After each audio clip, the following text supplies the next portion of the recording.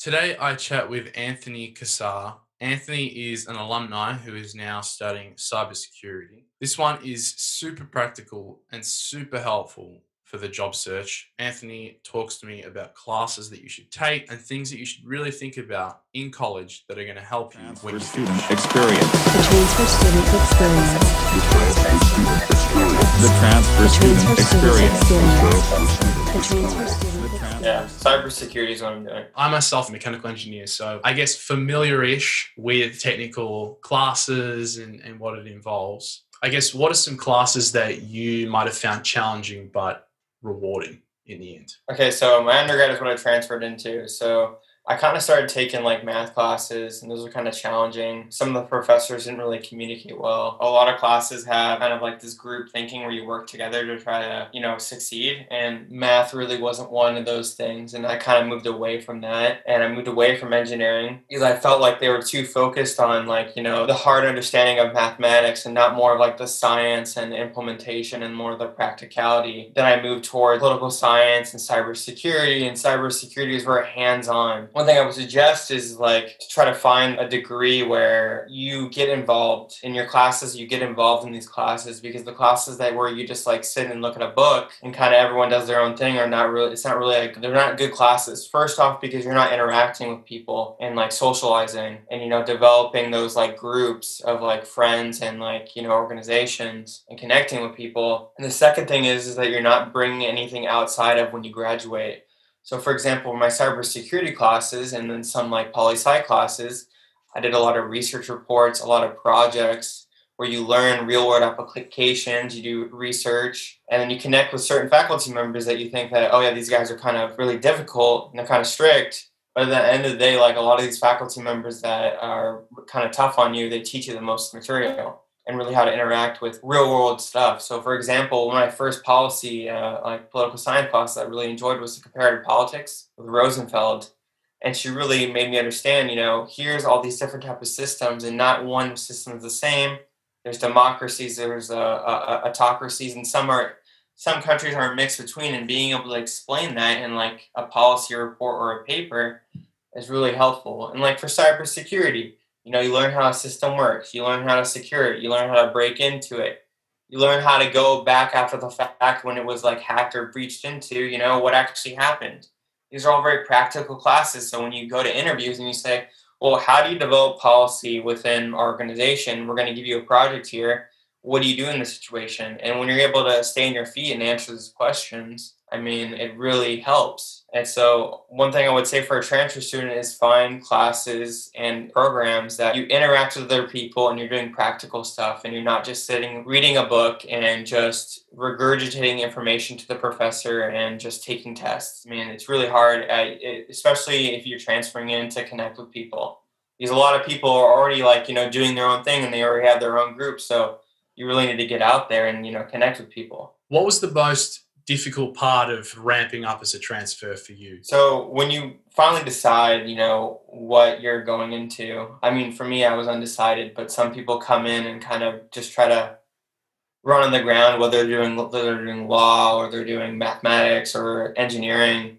Kind of getting your footing is hard because you're trying to figure out where you belong. And everyone else already has their stuff figured out, and you're kind of just well, what do I do here? So the best way it is to find good people that you trust that are looking out for you, and also try to find out what you like. It's really important, because if you end up doing something when you transfer that you hate at the very end, then it's going to be really bad, because that's pretty much what you're going to be set up with when you exit college. One thing I would say as a transfer student too is that don't get caught up about what you were transferring into. Try to see, okay, I'm taking these classes. What is the exit strategy here? When I get out of college, am I going to have a job? That's probably one of the most important things. Am I going to have a successful career when I graduate from here?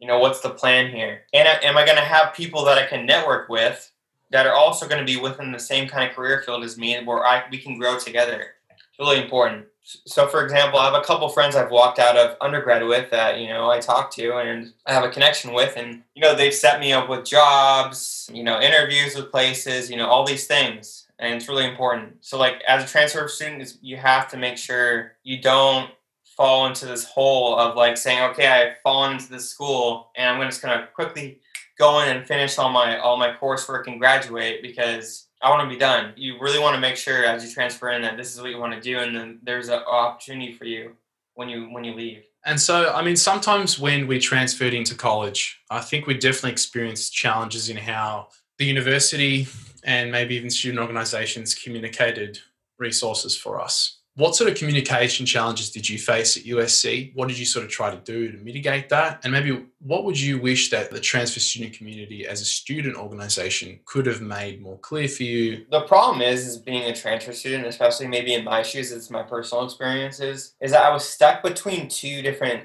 worlds per se, because I was doing engineering on one hand and I was doing political science on the other hand. When I went to the engineering school, it's like, well, you're not really a real engineer because you're just doing like a minor in cybersecurity. I mean, you're not a computer science guy, you're not a mathematics guy. I mean, what do you really know about engineering? They thought a little bit lesser of you, I would say, because like, oh yeah, you're just doing Dorn Sci. And then when you would talk to like Dorn Sci, it would be like, oh, I'm doing this cool engineering thing, like project, and I'm like, we're trying to do this like within Dorn Sci with policy. Sometimes people's brains would kind of turn off and say, hey, I'm kind of scared of this topic. I don't really want to like dive into it, and then kind of close themselves off. I feel like as a transfer student, you have to be more open to other people's things of what they're doing. So if one person is doing this completely different thing, you got to be able to connect with that person and not close yourself off and say, well, he's not on the direct path that I'm going on, so I don't need to interact with that person. And it's very far from the truth. I mean, I think that the community needs to understand that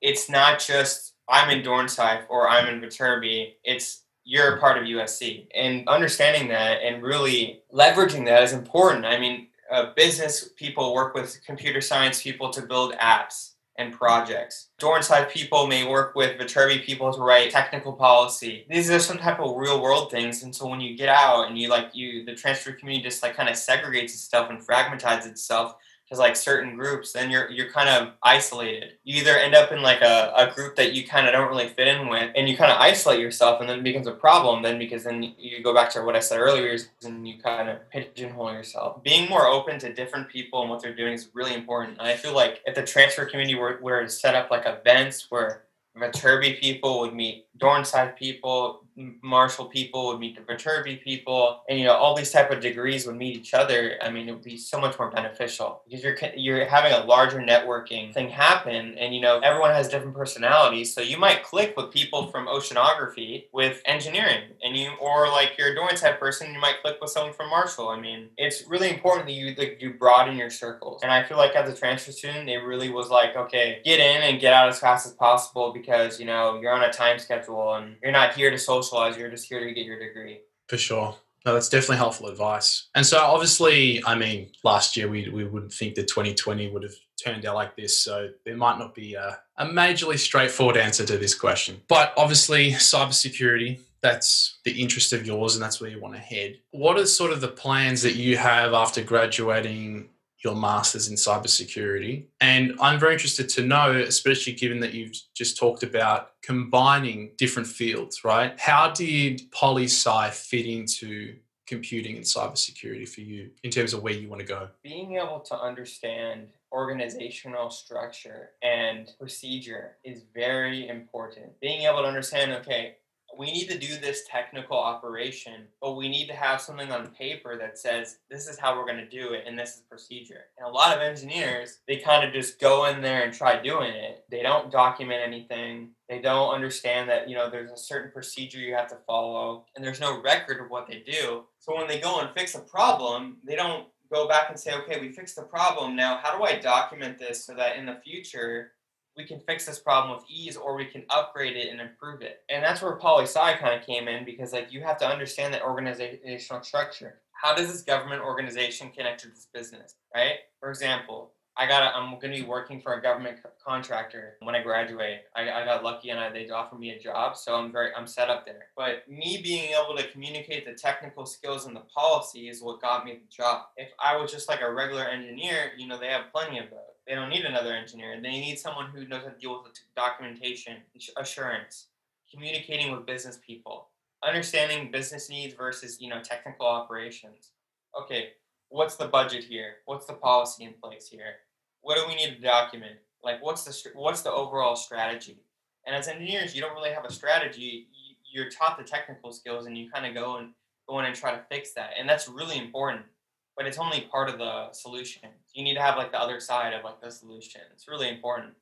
So me being able to understand that, I not be as smart as like the technical people, but I still have some technical experience is a benefit, because when you're stuck in that technical world and you're not able to like come out of that shell and write policy and communicate with people, you're not as useful as an employee or as an individual to these organizations. They want someone who can go out of their comfort zone, and that's what really helped with poli-sci, is because I studied elections, I studied foreign governments, I studied American politics. So I kind of understand, okay, here's how the government is ran. Here's kind of some of the technical needs I need. And here's all the restrictions and red tape that I have to, deal with when I'm implementing this technical problem, or fixing these technical problems, I should say. Sometimes you implement the problems too, and then you should go back and fix it. Sometimes that kind of stuff happens, but it's all part of the job. It's almost just having the foresight and the strategy in place. That's probably more important than the ability to execute. Because like you said, you could have the ability to execute, but if you're doing it in the wrong direction, what's the point? Yeah, you're just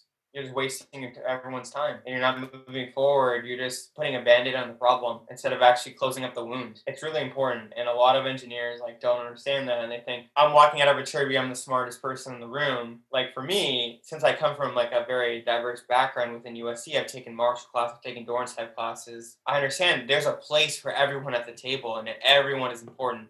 You need the business people to understand organizational structure of who you need to hire. You need the Dorrance people because you need to know how to write policy and how to implement structure in certain things, and get help with the business side to understand that structure, because it's different between organizations. And then you need the Viterbi people to build the system, to build the products, build these things so that the policy actually can be implemented. So everyone has to work together, and that's why I said earlier, transfer student, I kind of wish there was more of that integration, because when you get out in the real world and you start using LinkedIn and you start connecting with people, you can say, my friend Charlie over here says, hey, Anthony, I work for this, let's say nuclear plant.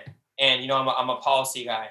I'm not a technical person, but, I have this job here with as a technical engineer. Would you want to interview here? I know the guy who can help you get in here. Then you set up that connection, and then guess what? You might land a job after that. I mean, it's so important you connect the disciplines. People sort of forget about the intangibles as well, like actually making friends and developing those relationships, because the thing that gets you the job is the person, not your qualifications. I mean, the qualifications get you the interview, but the rest is how the person perceives you and how you articulate as well the value that you can bring. So there is a large element, like you said, of you actually having to go out there and develop those connections, as opposed to just putting your education on autopilot and thinking that as soon as you get your degree, you're just going to be able to plug and play. You can be passive about it. What's one quality or characteristic that you could add, being a transfer student and having this diverse experience? For example, my last job, I came in, I had a lot of job experience under my belt, but it was a very competitive company. And there was about maybe 40 or 50 people